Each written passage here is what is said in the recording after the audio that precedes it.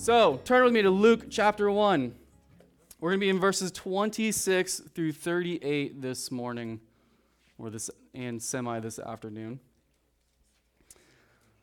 Last week, we learned that Luke is the author of the book of Luke, right? He's a physician. Yes, he's a physician. He's a very smart guy, and he also writes in such a way for us to simply understand it. We also know that he wrote this from a historian point of view, so he did a lot of research, right? He did a lot of interviews, and we see it come out in the way that he writes, because oftentimes he will write things that only somebody would know if they talked to the person in that situation. Hence the stories of Mary and other people that we're going to read through this book. But today we're going to be discussing basically the Christmas story, right? The conception of Jesus with Mary, when Gabriel comes to Mary and tells her, hey, you're going to give birth to the Savior of the entirety of the human race, right? Like, whoa, that's a weird day, right? So we're going to discuss that this morning. There's a lot of things that we're going to break down, some things that you probably never have heard of, but it's very important and necessary for us to understand because the whole Bible in the entirety points to Jesus, and now we're going to see where everything is going to just divulge and come forward right here in this scene. A lot of prophecies are going to unfold and be fulfilled just by this right here. So let's pray, and then let's jump into it. So, Father, we thank you for this morning. Lord, we ask that your Holy Spirit would be with us. Lord, that he would help us to understand the words that you have given to us. Lord, that we would be encouraged and exhorted. Lord, even rebuked if needed. And Father, that we would understand just how awesome and miraculous this story is, Lord, and what happens here and what transpired through Mary. And Lord, we love you. We give you honor and glory. In Jesus' name, amen. So what I'm going to do is I'm going to read the entirety of the scripture, and then we'll go back, and then we'll break it down verse by verse. So Luke chapter 1, verse 26. Now in the 6th month, the angel Gabriel was sent by God to a city of Galilee named Nazareth, to a virgin betrothed to a man whose name was Joseph, of the house of David. The virgin's name was Mary. And having come in, the angel said to her, "Rejoice, highly favored one. The Lord is with you. Blessed are you among women." And when she saw him, she was troubled at his saying, and considered what manner of greeting this was. Then the angel said to her, "Do not be afraid, Mary, for you have found favor with God. And behold, you will conceive in your womb and bring forth a son, and you shall call his name Jesus. And he will be great, and will be called the Son of the Highest, and the Lord God will give him the throne of his father David. And he will reign over the house of Jacob forever, and of his kingdom there will be no end."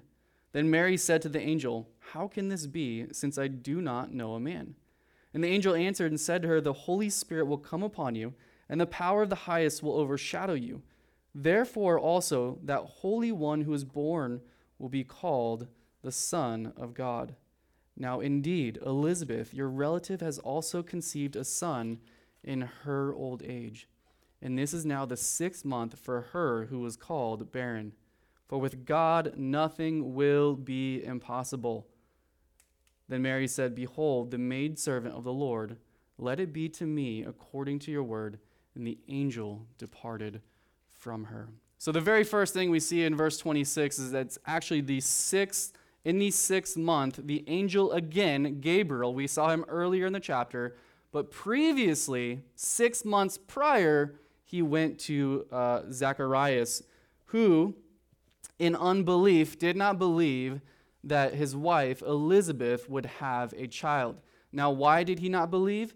Because, logically speaking, she should not have had a child. She should not have been able to conceive a child because she was of old age.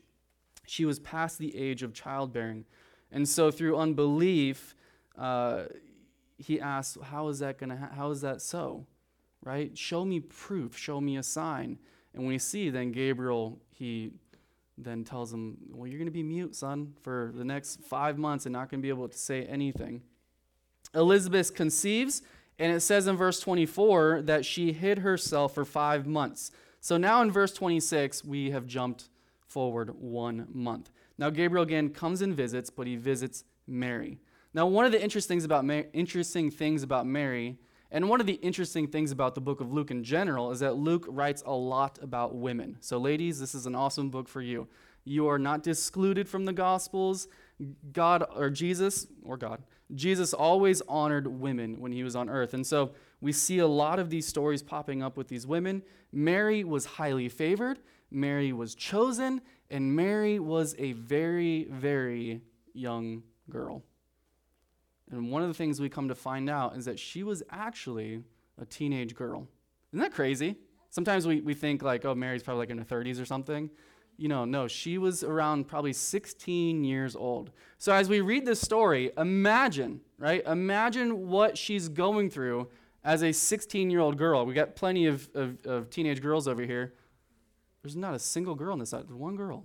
What's up with that? We only got one guy on this side. You're funny. It is the same spot. It's super identical. That's crazy. I didn't even notice that. But anyways, so we've got all you teenage girls. Imagine Jesus and imagine Gabriel, right? The angel of the Lord appears to you and then says this to you, right? You could only imagine how insane that would be. And putting in perspective of her age allows us to understand really how much faith this young girl had. And that age doesn't matter when it comes to faith. Age doesn't matter when it comes to God being able to use you. You don't have to be a certain age for God to use you in your life. Here's a young girl who is going to be the mother, the Son of God. That's crazy. That's a special honor, right? And we see that. So 6 months into Elizabeth's pregnancy, Gabriel approaches Mary, and we see that he was sent by God into a city of Galilee named Nazareth. Now, chronologically speaking, this is the first time that that Nazareth is mentioned, either in the Old Testament or in the New Testament. And there's something really special about Nazareth. Anybody know? Besides, Jesus is from there. The other thing that's special about it is that it's not special, right? Nazareth is remarkable because it is unremarkable. Jesus did not come from, the top end of society, right? I mean, you guys all know the story of when he was born.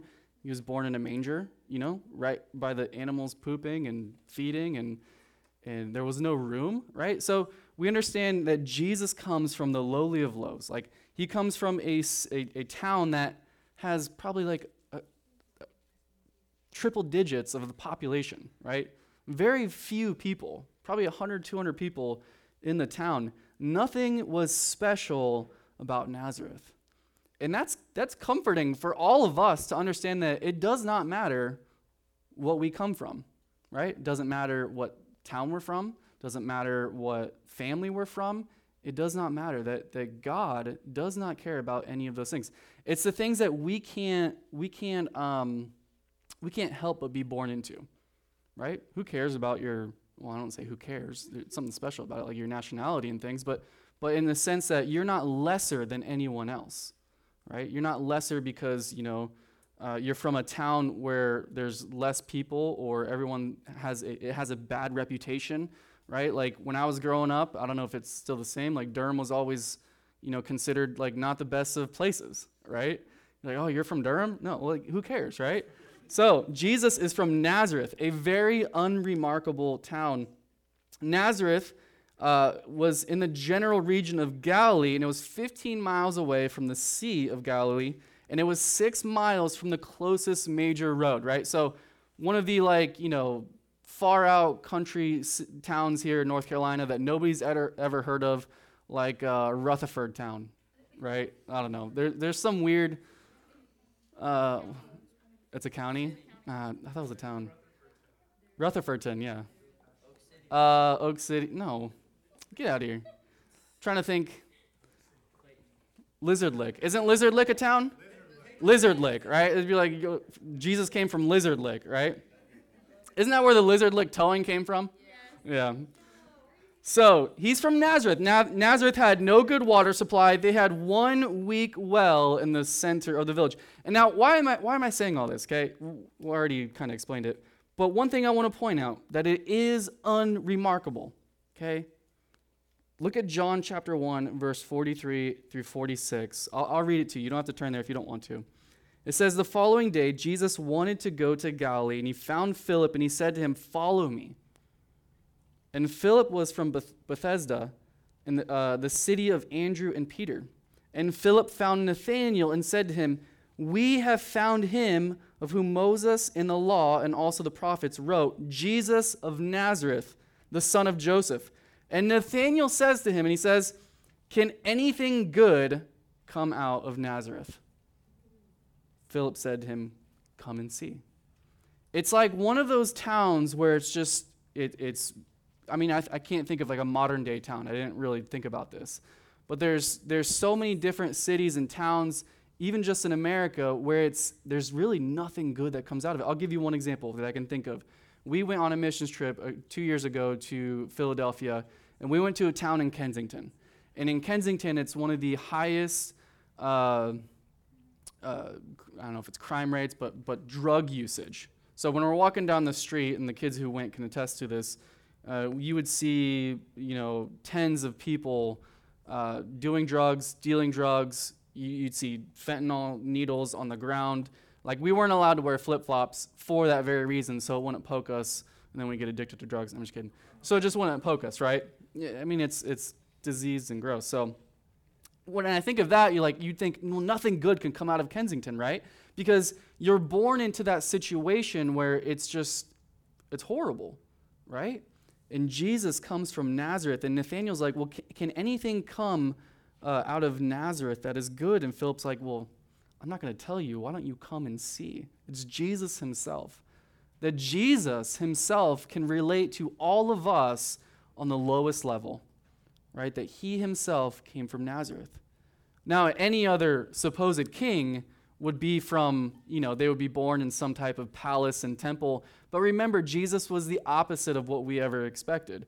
He came in riding on a donkey. He ate and he sat and he dined with sinners. He wasn't something special that people, when they saw him, they probably didn't even know who he was, right? That Jesus came to serve. He came to be a servant. He wasn't coming at this point to be a king. Now, he will come back as a king, right? He will come back and he will reign as king. But at this point, he came as a humble and lowly servant, and he came from Nazareth. So, Mary, she's in the city of Galilee named Nazareth. And it says that the angel of Gabriel came to a virgin betrothed to a man whose name was Joseph, the house of David. And the virgin's name was Mary. Now, it tells us that she was betrothed. How many of you know what being betrothed means? Do we do that nowadays? Kind of. I mean, we don't use that in our vocabulary, right? Like, when I married Whitney, we never got betrothed. We got engaged, right? Now, there were 3 stages to a Jewish wedding in that day. The first one was the engagement. That was the first stage. The first step was the engagement. Now, understand when I talk about this, you're going to be weirded out, but understand this is their culture, okay? This is not what we do nowadays, but it was their culture. So when the engagement started, oftentimes when a kid was a very, very young age, could have been around 2, 3, 5 years old. Imagine being engaged at 5 years old, right? Or sometimes it even happened prior to your birth, right? They would be engaged. And families that shared the same value and social standing would say, well, look, and this has happened once I had a kid, and like my friend had a kid that was of the opposite sex. We'd be like, hey, well, how cool would it be if they got married later on, right? It was more of like a, what if type thing. But in their time, they were like, hey, if I have a kid and you have a kid, let's shake hands, let's sign a contract, they're getting married. So they would say, if you have a daughter and I have a son, let's agree now that they marry each other. And it was always up to the father to arrange with other fathers to whom his son or daughter would be engaged. Could you imagine if your father was the one to pick your spouse, right?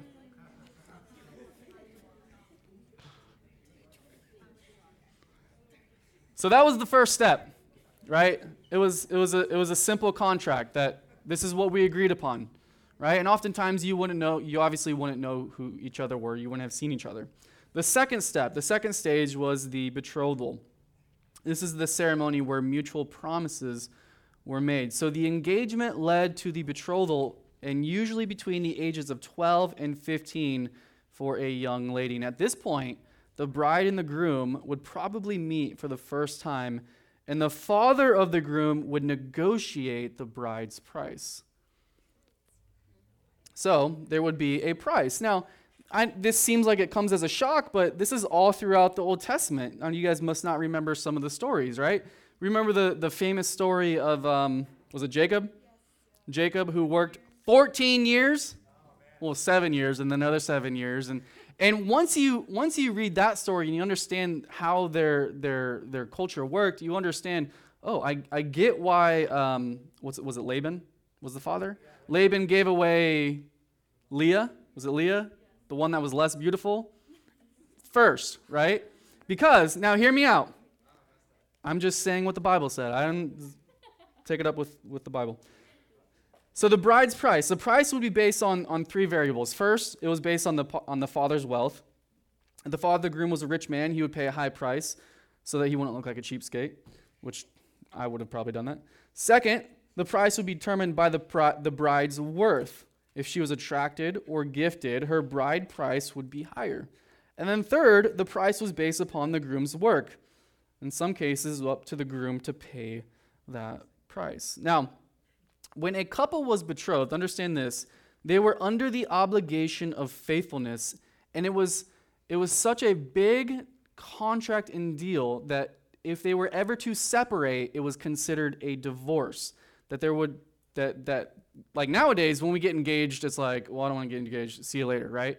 Now, if you get married and divorced, it is not an easy thing. It's easier to get married than it is to get divorced. I don't know if you understand that. In our time today, even then, when they got betrothed, before they got married, it was considered if they were to separate, they had to get divorced. So it was not just a casual promise, right? It was not just a casual thing that we like to do today, where one week I got a boyfriend or girlfriend, and then the next week I got a different boyfriend or girlfriend, right? It's not a very casual thing like it is today. So the third step then would be the marriage. And I'm not going to get into the whole process of it. We could spend the whole time talking about it, but I'm not going to.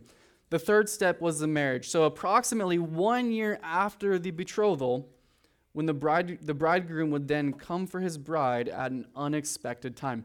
So understand we're in stage 2, where she's a young woman. She's probably 15, 16, 17 years old. She's about to be married, right, to Joseph.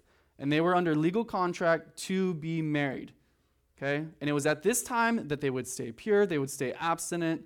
And so for her to be with another man, it would, in that culture, it's not just like oh man, that was not a good thing you did. It was, we're going to stone you and kill you type thing, all right?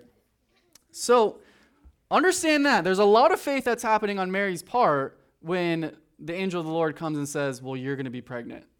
And she's going to be like, well, how the heck am I going to tell everyone that it wasn't me and Joseph, but God through a miracle has done this, right? Like, if there was anyone to hide it, Elizabeth did it, it would have been Mary, right?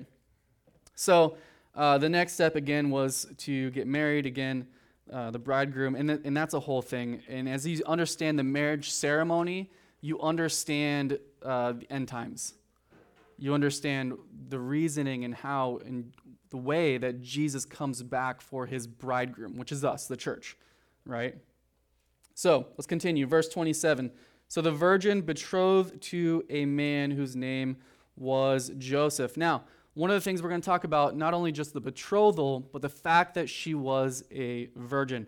I got young kids in here, so I'm not going to get into details exactly what that is. I'm sure all of you understand what that is, so we're good on that. So Mary was a virgin. That's important, okay? That's something that we're not to neglect or to gloss over. It's important that we understand that Mary was a virgin. There's many people who teach that it doesn't matter You don't have to believe it. It's not important, but it's very, very important. There's two things that are impacted by this truth. One, biblical reliability, right? The Bible told us, and it foretold us in the Old Testament, in Isaiah chapter 7, verse 14, it says, "Therefore the Lord himself will give you a sign. Behold, the virgin shall conceive and bear a son, and shall call his name Emmanuel." So if she's not a virgin, then the Bible is a liar, right? But the Bible is not a liar. It tells the truth, hence she was a virgin. So biblical reliability. Again, you shall call his name Emmanuel. Anybody know what Emmanuel means? God with us. So the New Testament, it's pretty consistent that Mary was pregnant before she got married, and she was a virgin.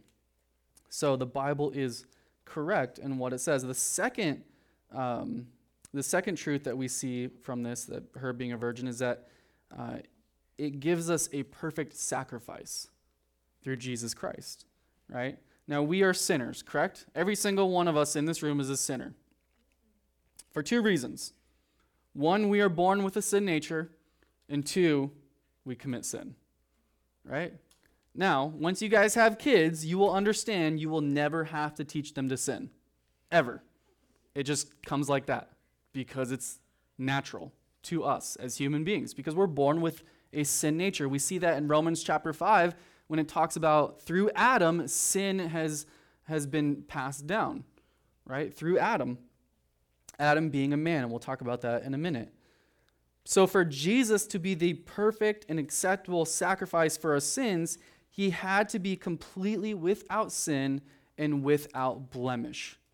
Okay? Without sin and without blemish. Now, I don't know if you guys have ever thought of this just logically. How is it that Jesus was born human but without sin? Right? So he's born human and God, but he was born without sin. How did Jesus not sin when he was, 2-3 years old? Well, here's the answer. Born of a virgin woman, right? Conceived not of man, but of the Holy Spirit. And if Romans tells us that sin is passed down through the male lineage, then we can understand that if he doesn't have a earthly father, then the sin nature was never passed down to Jesus. Yet, I want you to understand that he was tempted in every way that we were tempted. Okay?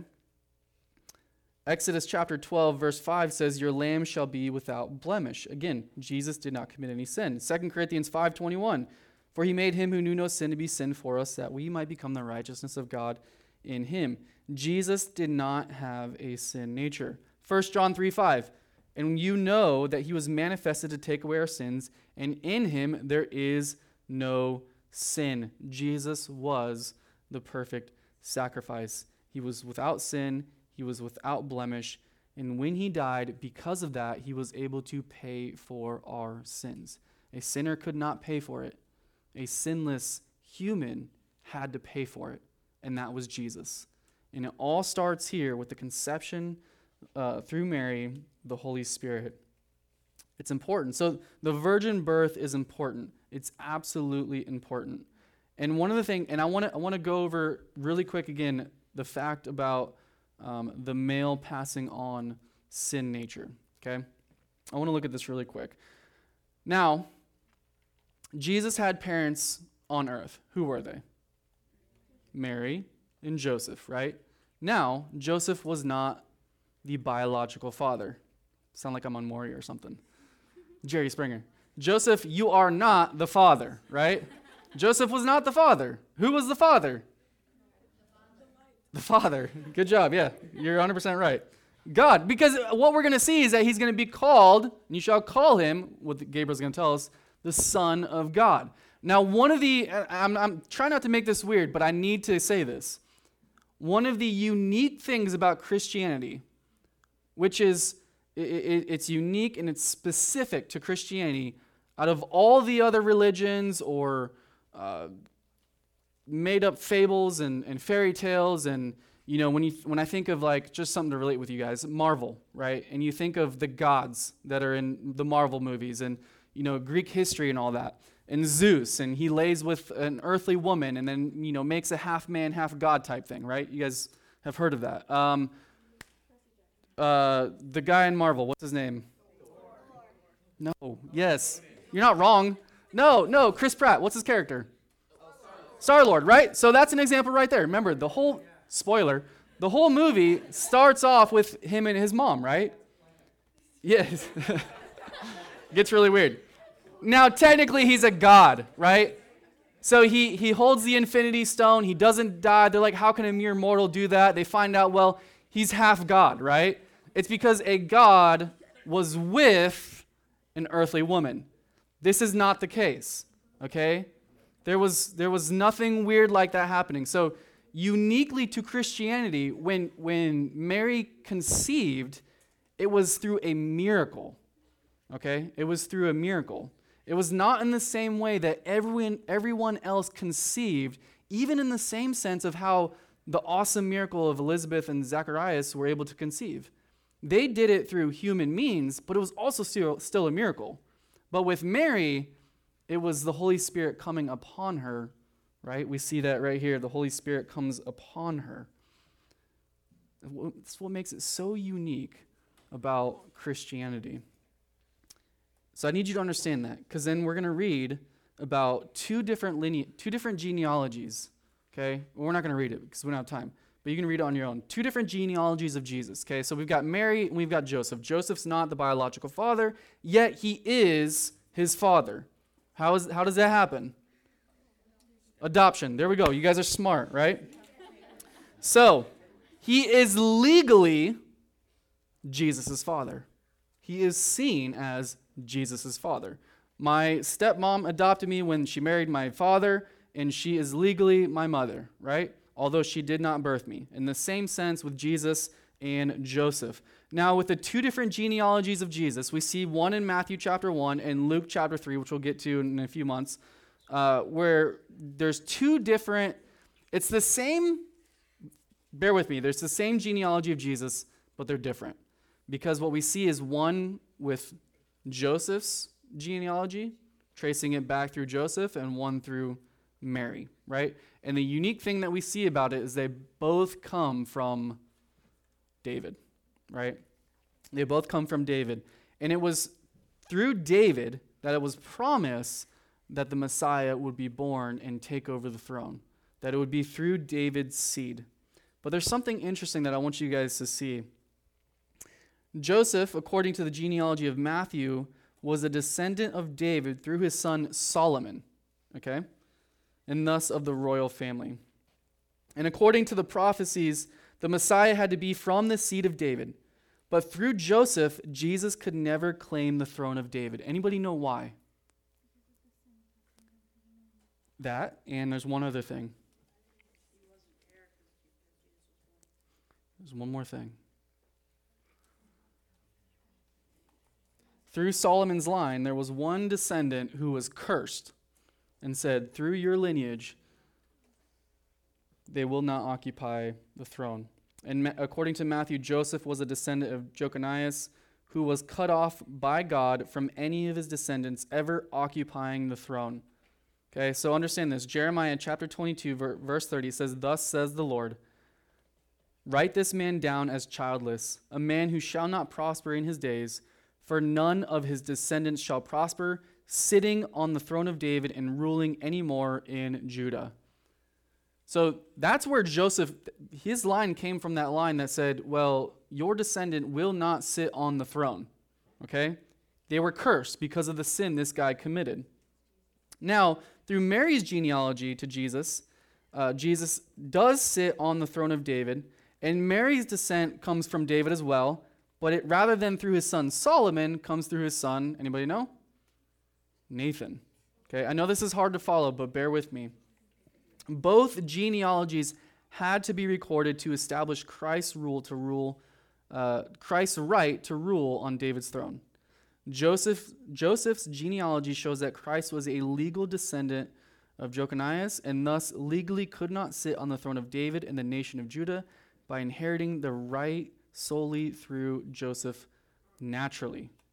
But when Joseph, who was descended from David, married Mary, this also constituted his legal adoption to the son she would bear. and you see this through the language Matthew uses in the genealogy, it reflects this legal understanding by saying Joseph, the husband of Mary, the mother of Jesus. Jesus was Mary's son, descended from Nathan, and Jesus can inherit and rule over Judah because of Mary's marriage to Joseph. So Jesus bypasses the curse because he's not of the lineage, right? He wasn't born of Joseph, yet he was also adopted by Joseph. And there's something beautiful about that, because when we think of ourselves and we think of our Father in heaven, it's not that we are the seeds of God, right? We're not from God. We are actually, how are we legally his, not legally, but how are we his sons and daughters? Through what? Adoption, right? He adopts us. The Bible tells us that he adopts us, right? And because he adopts us, we can legally inherit all the things that the Father gives us, right? And that's a ton of things. You can look at it in Ephesians chapter 1 if you want to. So it's through this adoption. So this allows two things to be revealed about Jesus. One, that he was not naturally from the lineage of Joconias, who was cursed, and yet the promise was still fulfilled. And two, he did not inherit the sin nature, which is passed down through the male line, which comes through the fathers, obviously. Jesus is the only one, obviously, besides Adam. He's the only one, and Adam was created by God. He's the only one that did not have an earthly father. Every other single person ever to exist has had an earthly father. Correct? Correct. Dude, don't do that to me. Same thing as Adam. They were both created by God. So, and she was taken from man. So understand that. Verse 28. And having come in, the angel said to her, "Rejoice, highly favored one, the Lord is with you. Blessed are you among women." So really quick, just to point this out, Mary had an earthly father, which means she had a sin nature, which means that she sinned, which means that she's no more better than you and I. Okay? She's not up there with Jesus. She's not somebody who is, considered a god or can bestow grace upon us or do. She's not even anyone we can pray to. Okay? Nowhere in the Bible does it tell us that. So, when the disciples asked Jesus to teach them to pray, he says, "Our Father who art in heaven," right? Not our Mother Mary, who may be in heaven. No, she didn't. But there is something special about Mary, just not in the way that Catholicism sees her. She is special because she is the one that is chosen to bear the Son of God. And we see that right here. The angel says three things to Mary in verse 28. He says, "Rejoice, highly favored one." That's the first thing. 2, "The Lord is with you." And 3, "Blessed are you among women." So she was highly favored, right? The Lord was with her and she was blessed. 3 things that the angel says to her. Mary was special in that sense. But we have to understand she was just like you and me. She was a sinner who needed a Savior. So she needed Jesus just as much as we need Jesus. She just had the unique opportunity to be used by God to bear Jesus. And the funny thing about those 3 things about Mary being highly favored, that the Lord is with her, and that she's blessed, those are all 3 things that you and I as believers receive, right? That we, through Jesus, are highly favored as Mary. We see that in Ephesians chapter 1, verse 6.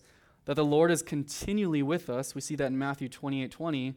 And that we are immensely blessed. We see that in Ephesians chapter 1, verse 3.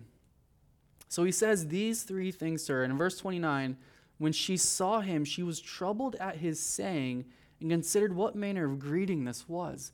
Now, when an angel appeared to a human, they always were afraid, right? And it was usually because of just the presence. But here we see that Mary wasn't so much afraid as she was perplexed and confused. That's what that word troubled means. She was confused. And not so much at the appearing of the angel, but by what he said, right? She's like, wait. She bypasses the whole thing that the angel appears to her and says something to her. And she's like, you really, she's surprised to hear that there's such extravagant words and nice things that this angel is saying about her. It's as if, and it is, that Mary, we can see her humility in all of this, right? That she's like, really? Like you think that, I'm highly favored and that I'm blessed among women and that the Lord is with me? So she was confused. She was troubled. She was perplexed. And the angel responds to her and says, "Do not be afraid, Mary, for you have found favor with God. And behold, you will conceive in your womb and bring forth a son, and you shall call his name Jesus." So the angel continues and he says these things. The Greek word for favor, understand this, when he says that you have found favor with God, the Greek word for favor is translated into the word that we use for grace. You have found grace, right? That you were chosen.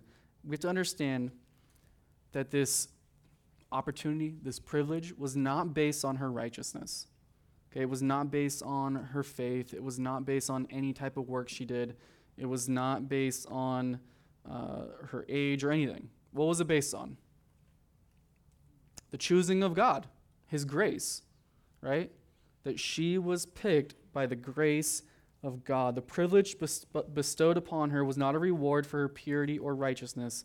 It was a gift of God's grace. And even though she was a young woman of faith, and that's something to be seen, it wasn't because of that. It was a choice of grace. In the same sense, guys, that we cannot obtain anything from God by our works, but yet we receive grace upon his choosing, upon his bestowing. The angel tells her that you will conceive him in your womb and bring forth a son, and you shall call his name Jesus. What's the name Jesus mean? Yahweh is salvation. Yahweh is salvation. Verse 32, he will be great. Was Jesus great? Yeah. Yes, he was, even though not in the eyes of the people that saw him, right? In the time that he was alive, but he was great. And the Lord tells us that if you want to be great, you have to do what? Who is the greatest in the kingdom? Well, yes. Who is the great outside of God? We're talking about humans. Who's the greatest in the kingdom? Oh, you guys are killing me. The least. Is that what you guys said? The least. If you want to be great, you got to be the least. If you want to be first, you got to be last. Right? So Jesus was great. He said, and he will be called the Son of the Highest, and the Lord God will give him the throne of his father David. So all the prophecies in times past in Isaiah and others that prophesied that it would be born of a virgin, that he would take over the throne, all the promises made to David that said that you one day, through your seed, the Messiah will come and sit upon your throne, it is now coming to pass. And the angel of the Lord is confirming it here in verse 32. He goes on to say in verse 33 that he will reign over the house of Jacob forever, and of his kingdom there will be no end. How awesome is that? That of his kingdom there will be no end. Every single kingdom that has ever been had will one day, has either ended or one day will end. But with God's kingdom, with Jesus' kingdom, there will be no end. Now when Jesus first came, when we see here, when he first comes, his focus was saving us from our sins. But his second coming, when we talked about, he will come as a king. He will come to literally establish his kingdom on earth. And 700 years earlier, Isaiah wrote in Isaiah 9, 6 through 7, he says, "For unto us a child is born, unto us a son is given, and the government will be upon his shoulder, and his name will be called Wonderful, Counselor, Mighty God, Everlasting Father, Prince of Peace. Of the increase of his government and peace there will be no end, upon the throne of David and over his kingdom, to order it and establish it with judgment and justice from that time forward, even forever. The zeal of the Lord of hosts will perform this." He will be great, and he will be called the Son of Highest. The Jews then, and even still today, state the reason for them not believing that Jesus was the Messiah is because he made the claims that he was the Son of God, that he was the Son of the Highest. Isn't that crazy? John chapter 5, verse 18, it says, "Therefore the Jews sought all the more to kill him." Why? Because he not only broke the Sabbath, but also that God was his father, making him equal with God.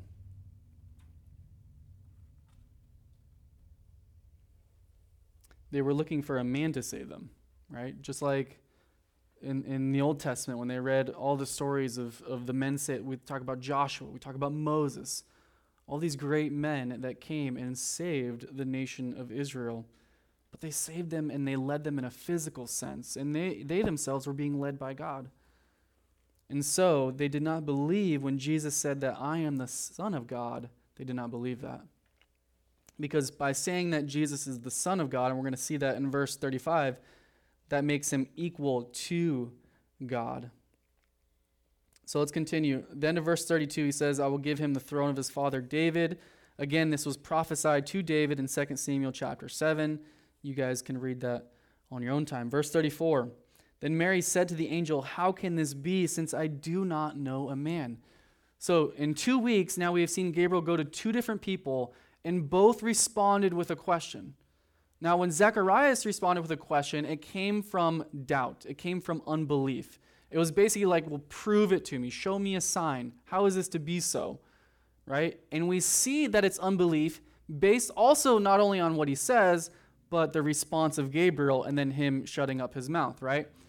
Now, with Mary, she also asks a question, but her question not only affirms her virginity because she says, well, how can this be? Because I've never been with a man, right?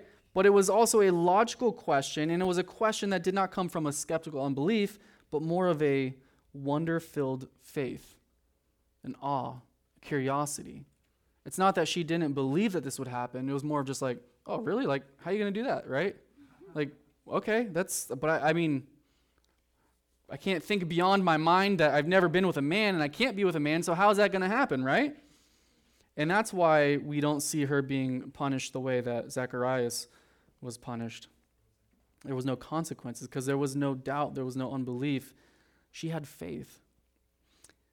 And Gabriel says, the power of the highest will overshadow you, right? Again, so Gabriel answers and he tells her, again, how this is going to happen. The word overshadow means to cover with a cloud, as in the cloud of Shekinah glory, which you see in the Old Testament, or the cloud of transformation or transfiguration, which we see in the New Testament in the Gospels. And again, I want to point this out. This delicate expression, somebody said this, rules out crude ideas of mating of the Holy Spirit with Mary. It was, I don't want to say it was a simple miracle, but it was a miracle. Verse 35 goes on to say that that Holy One who is to be born will be called the Son of God. We talked about this. Jesus did not become the Son of God when he was born, correct? How do we know that? Because he's always been the Son of God, right? So the angel just says, you will call him the Son of God, recognizing his nature from all of eternity. And he goes on in verse 36. Now indeed, Elizabeth, your relative, has also conceived in her old age, and this is now the 6th month for her who is called barren. So now the angel reveals to her that her relative Elizabeth also has conceived, and it's also been a miracle. And in verse 37, he goes on to say, for with God nothing will be impossible. This isn't one of those verses, guys, that we take out of context and we say, I can do all things through Christ who strengthens me. It's not one of those verses where if I have God, I can do anything, right? Now, technically speaking, God can do anything, but that's not what this verse means, okay? What does it mean? Let's break it down. In the Greek language, the Greek text actually reads something like this, okay? Every word from God will not be impossible, or no word will be impossible for God. Basically, what it means is if God says something, it's going to happen, right? God's word is true.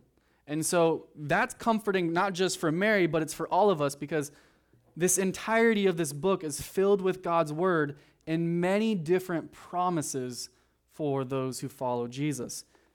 And with that, we understand that even though it sounds crazy and it sounds like, like it's never obtainable, that even salvation and the grace of God is something that it cannot be obtained, yet the word tells us that if God says it can, then it is possible. Verse 38, let's close here. Then Mary said, "Behold, the maidservant of the Lord." We see her response. "Let it be to me according to your word." And the angel departed from her.